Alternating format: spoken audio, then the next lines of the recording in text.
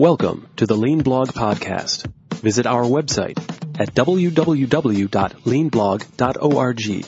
Now, here's your host, Mark Graban. Hi, this is Mark Graban from the Lean Blog. This is episode number 20 of the podcast for March 18th, 2007. Our guest today is Kevin Meyer from the Evolving Excellence blog. We're going to be talking about a number of his blog posts and case studies. So if you haven't done so before, I invite you to check out the post on my blog for this episode of the podcast to see links to those different topics that we're talking about. The easiest way to visit that would be to go to www.leanpodcast.org, or you can visit the regular blog site at leanblog.org.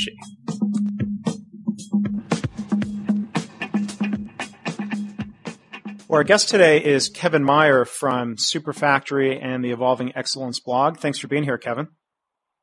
Thank you. It's a question I like to ask a lot of our guests, and I thought we'd start off with a question about how you got started with Lean and kind of what drew you into the field. I probably got started thinking about it back in the mid-1990s. I was with Abbott Laboratories at the time. We were building a new facility, and we were trying to figure out how to lay it out, and looking around for the best ways of processing material without having to do a lot of inspection, a lot of value, or additional operations. And we came across Lean and Womack's first book, and we were going through some of that and took it from there. Tried to lay out the new building to allow for straight process flows and then some cells in some areas, and really just could not find a lot of online resources, and that's where the Superfactory website started. I just came across some resources that I put out as a simple internal list for some of my group, and some of the other plants wanted access. And before I knew it, some people outside the company wanted access, so I spent about 10 seconds coming up with the admittedly a little bit cheesy name, and it's grown from there. So when did you get started with the website? That was back in 97, 98, okay. When that first took hold. And as the internet grew, the website grew, and it's, over the last few years, it has really taken off with a lot of articles and reviews and just general resources on Lean. Yeah. And I'm sure a lot of listeners may know you from the blog that you started as part of your site. Yeah, I think we probably started both of our blogs at about the same time, in late 2004, early 2005, somewhere along those lines. And for me, it was just an experiment in some new communication method. I was just exploring it, and it was amazing how many people started reading it. And over time, we found what kind of articles people like to hear, and the feedback, I think, is what really makes it exciting. And I know you and I have talked that one of the unique things with several of the Lean blogs, ours and John Miller's Game of Pantere and all, is we all seem to feed on each other. It's not like some of the political ones where there's a lot of competition between the blogs. There's not a lot of sniping back and forth. I agree. I've enjoyed that it's a pretty cooperative, friendly community of blogs, which I think is a nice thing. So, there have been, some hot buttons, we've each hit on that, but I think I look at it as just a way of expanding the box that people think in. And, sometimes we wonder, whether we need to be 100% accurate or really research the articles. But in my mind, it's, getting ideas out there for people to think about. And I think we often hit some hot buttons on that, and we have forced some people to think about some ideas. Yeah, and I guess when you write a book, you only get one chance to do it right the first time, so there's a little different burden, I guess. You're doing the blog. I know this is the case on mine. The nice thing, even though I try to do it right the first time, if you're wrong, somebody will tell you, and I learn a lot in the process from that. There's very, very quick feedback on what people think, which I actually find very exciting, seeing how other people think and how other people react. And, being corrected on something helps me learn. The blog and website for that matter has been a huge learning experience for me, and that's what I get out of it. What I learn and the people I meet. I don't know how I'd meet people, like Jim Womack and Bodek and some of them otherwise. Yeah. Well, I definitely have links to your blog over at my site. For those of you listening, it's www.evolvingexcellence.com, right, Kevin? Right. Okay. Right. Certainly encourage everyone to go check that out if you haven't already. Now, the main reason we got together today was to talk about a topic that Kevin is going to be moderating a session on at my alma mater from undergrad at Northwestern University. He's going to be at the Kellogg School of Management talking about a term and a topic called insourcing. So I was hoping, Kevin, you could kind of introduce us to that topic and why it's important and how it relates to lean. Well, this is something that has become sort of a hot button for me, or a very high interest level for me, is companies that have been able to create a competitive competency by operating from U.S.-based factories. There's a lot of companies that believe you have to go overseas and chase low labor rates in order to be competitive. We've quite honestly blasted several of them in the blog for doing that. In the lean world, those of us that have dealt a lot with lean, you look at the total cost of procurement or cost of manufacturing, and you start to realize that having boatloads of product on the high seas for a couple of months introduces a lot of cost to the system, and it's definitely not value from the customer's perspective. So what we have found are several companies that can operate and have found ways to operate very effectively from U.S.-based factories. They focus on their own internal waste as opposed to just strictly labor cost, and have found that by reducing their internal waste, they can more than offset that labor cost, and they save the knowledge that those employees have and shorten the supply chain, quicker cycle times to their customers. There's a lot of value there from the perspective of the customer. This particular conference, again, it's something that came to me as a result of the blogging, is put on by Kellogg, and they have an annual manufacturing business conference that the MBA students put on, and this year it'll be May 12th, and it is open to everyone. You can go to the link on the website to sign up, and they have actually added a panel discussion on domestic manufacturing as a competitive advantage. Good. Several of the companies that will be on that panel are ones that we've talked about on the blog. Harley-Davidson for one, Sherrill Manufacturing as another, and there are a few more that we're waiting to hear from. And they operate globally and very competitively from U.S.-based factories. Yeah. Other than trying to get the word out about lean or through conferences like this, I mean, you mentioned the common perception that you have to go overseas nowadays for manufacturing. A lot of that is not just in the manufacturing companies, but it's driven in the mainstream media. I mean, a lot of articles are written almost from the standpoint of, if they find somebody still building something in the U.S., there's this shock and amusement of, oh, how quaint, we're still building stuff here. I mean, is there anything we can do to try to influence that perspective? Is that something we're just going to have to deal with until there's kind of a major reawakening that manufacturing can be beneficial here? Well, I think conferences like this and panel discussions like this will help that. You're absolutely right. I've come across some furniture manufacturers that could not raise capital because their investors believed they had to go overseas to be competitive, even though they had proven via some lean methods that they could operate effectively from the U.S. Yeah. And that's really, it's driving some major decisions in that lines. And the perception goes all the way down to some small companies. We know of a couple of custom ski manufacturers that produce all of maybe one container load of skis a year, but are setting up plants and relationships in China to build those skis for just a tiny volume, and the labor cost on some of it is not all that high. So you're right, the perception does need to be changed. I'm hoping that panel discussions like this will start to change it in the mainstream media. There are some organizations that are large, Danaher being one, that does operate very effectively from the U.S. Harley Davidson is very high profile as well. So the more that we can point out those successes, the better.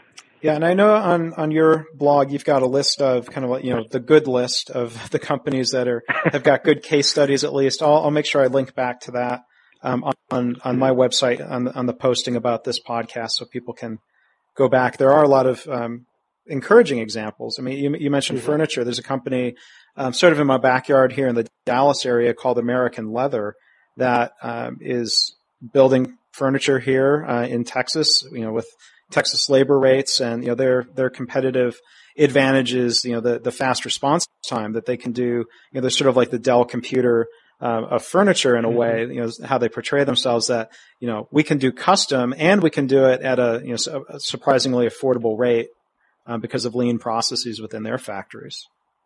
Mm-hmm. No, that's a great example. Now, have you seen any examples of companies that have maybe previously made an attempt at going overseas to China or even down to Mexico, which is a common low labor cost company or country, people coming back and sort of repatriating production, if you will, back to the U.S.?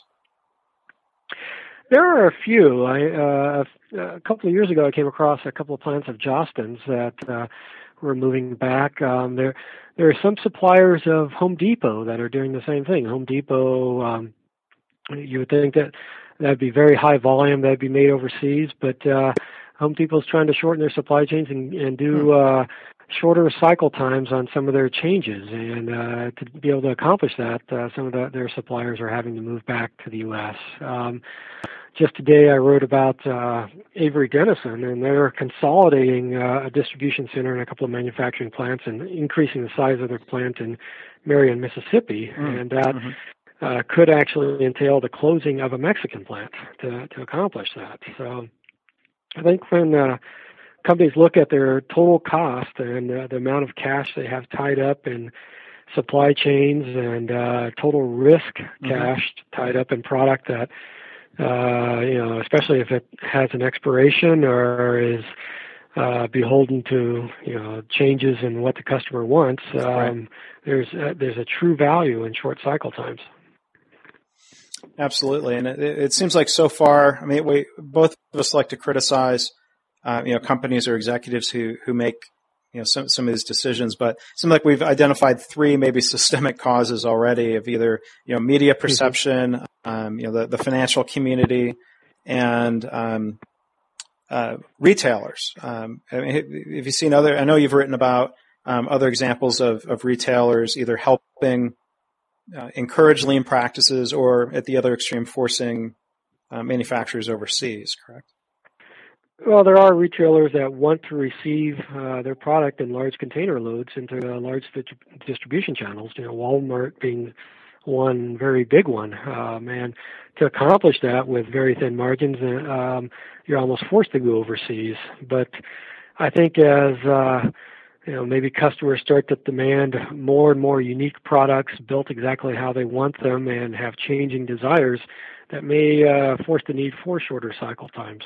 It sort of strikes me, Walmart has talked a lot about, environmental stewardship and, pushing things like, compact fluorescent bulbs and things that they say are good for the environment. But, pushing suppliers overseas and either the pollution that's caused with the Chinese manufacturing or all of the fuel and the transportation waste of bringing products over from an environmental context doesn't necessarily seem to fit in as the greenest approach.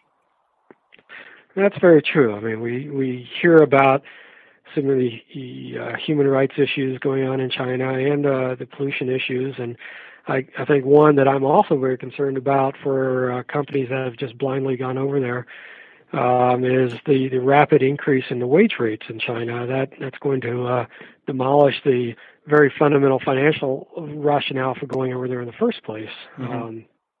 So that's, in my mind, there's really only a couple of valid reasons for going offshore, and probably the predominant being to get closer to a customer. If you're going to try to go after the Chinese market itself, obviously it makes sense to build a plant in China if there are significant shipping costs and so on involved. But otherwise, close to your customer.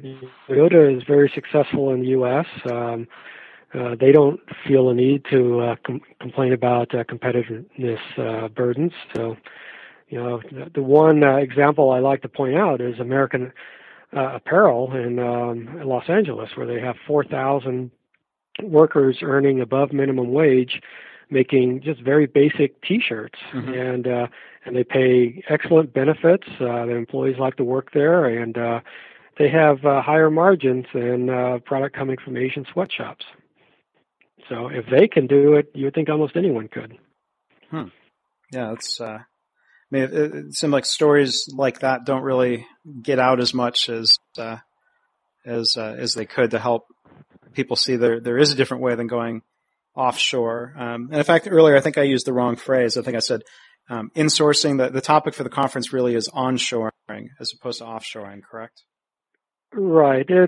They're related. Insourcing would be moving your factory back to the U.S. Onshoring, they're staying in the U.S. to begin with, or staying domestic. I think there are probably similar situations in all countries. I just written about where in New Zealand, some people are proposing that New Zealand manufacturing companies should move their factories offshore to actually augment New Zealand manufacturing, which doesn't seem to make a lot of sense. But there are a lot of countries that are dealing with this very same issue of seeing their manufacturing base go elsewhere. Yeah, because China's still a relatively long boat trip from New Zealand, not as far as the U.S., but I think another major issue that a lot of companies don't think about when they're doing this is just the value of the knowledge of their employees. That's not tracked on any balance sheet, but Whirlpool is laying off thousands of people to move operations to Mexico, and what is the value of 2,000 people at I think it was an average of 21 years of experience compared to the 2,000 people they're hiring at a new plant that are brand new off the street. From a lean perspective, you're looking to your people to give you ideas on how to improve your operations and improve your productivity. People with 21 years of experience would probably have a lot better ideas on where to look for improvements. And somehow that's not really valued or respected. It seems like there's too much of a perception if you haven't really worked in a factory and haven't worked side by side with production operators and the value-added employees that, and I say this as an MBA graduate myself of different school, that maybe there's a certain MBA arrogance of, well, I have a master's degree and you barely got through high school. What could you possibly know about making anything better, right? Right. If you don't actually visit the factory floor, and probably if you don't visit other functions within the company for that matter, you're looking at it just purely based on the wage rate or cost of that operation. And then it becomes, in your mind, a very simple financial decision of, $19 an hour versus $4 an hour or something like that. And it's not that simple. There's a lot of intangibles that unfortunately are not reflected on a balance sheet or a P&L that help drive manufacturing. Yeah. So it's a no-brainer only if you're looking at it in a very simple-brained type view, maybe. Right. And that becomes difficult to change, especially in a public company when you're beholden to investors that often have a very short time horizon. They're looking for a quick return, and driving down base labor costs is a very easy way of driving a quick return. Unfortunately, it's not a good way of driving long-term success. Right. Well, good. I was wondering if I'll make sure that there are links on the website if listeners want to go to leanpodcast.org. But if you could remind us again in closing the name of the conference that you're speaking at, and then also tell our listeners about the book that you've had released off of the blog. Okay, the conference is actually sponsored by the Kellogg School at Northwestern, and it's called the Manufacturing Business Conference. It's on May 12th. You can learn more about that. There's a link on my blog at evolvingexcellence.com, and also at the Kellogg School at Northwestern. Okay. And then you're right. We had my co-blogger Bill Waddell and I had taken several of our best posts and at the suggestion of some of our readers and turned them into a book that we just published a couple months ago. And one advantage of the book is it's just a very easy read. They're short stories, basically. You can read one or two a night. So it's perspective. Yeah. Well, and I'm holding a copy of it here. I think you're selling it short. When you say a few stories, it's 400 some pages. It's quite a collection of short stories and good blog posts. So. Yep, I think you'll find the same thing when you look back on how much you write when you're blogging. It's rather astounding. 458 pages was probably cutting out 2/3 of what we'd written. So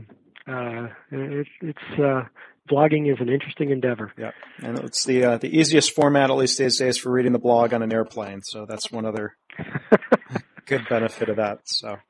I'm glad that's out there, and wish you luck with the book and with the conference, and of course continued success with the website and the blog. I certainly, it's part of my daily blog reading, and hope others will continue to make it so. Well, yours is definitely part of my daily reading as well. Well, it's been great having you here on the podcast. I appreciate you taking time out today, Kevin. It's been interesting to explore this new medium as well. Thanks for listening. This has been the Lean Blog Podcast. For Lean news and commentary updated daily, visit www.leanblog.org. If you have any questions or comments about this podcast, email Mark at leanpodcast@gmail.com.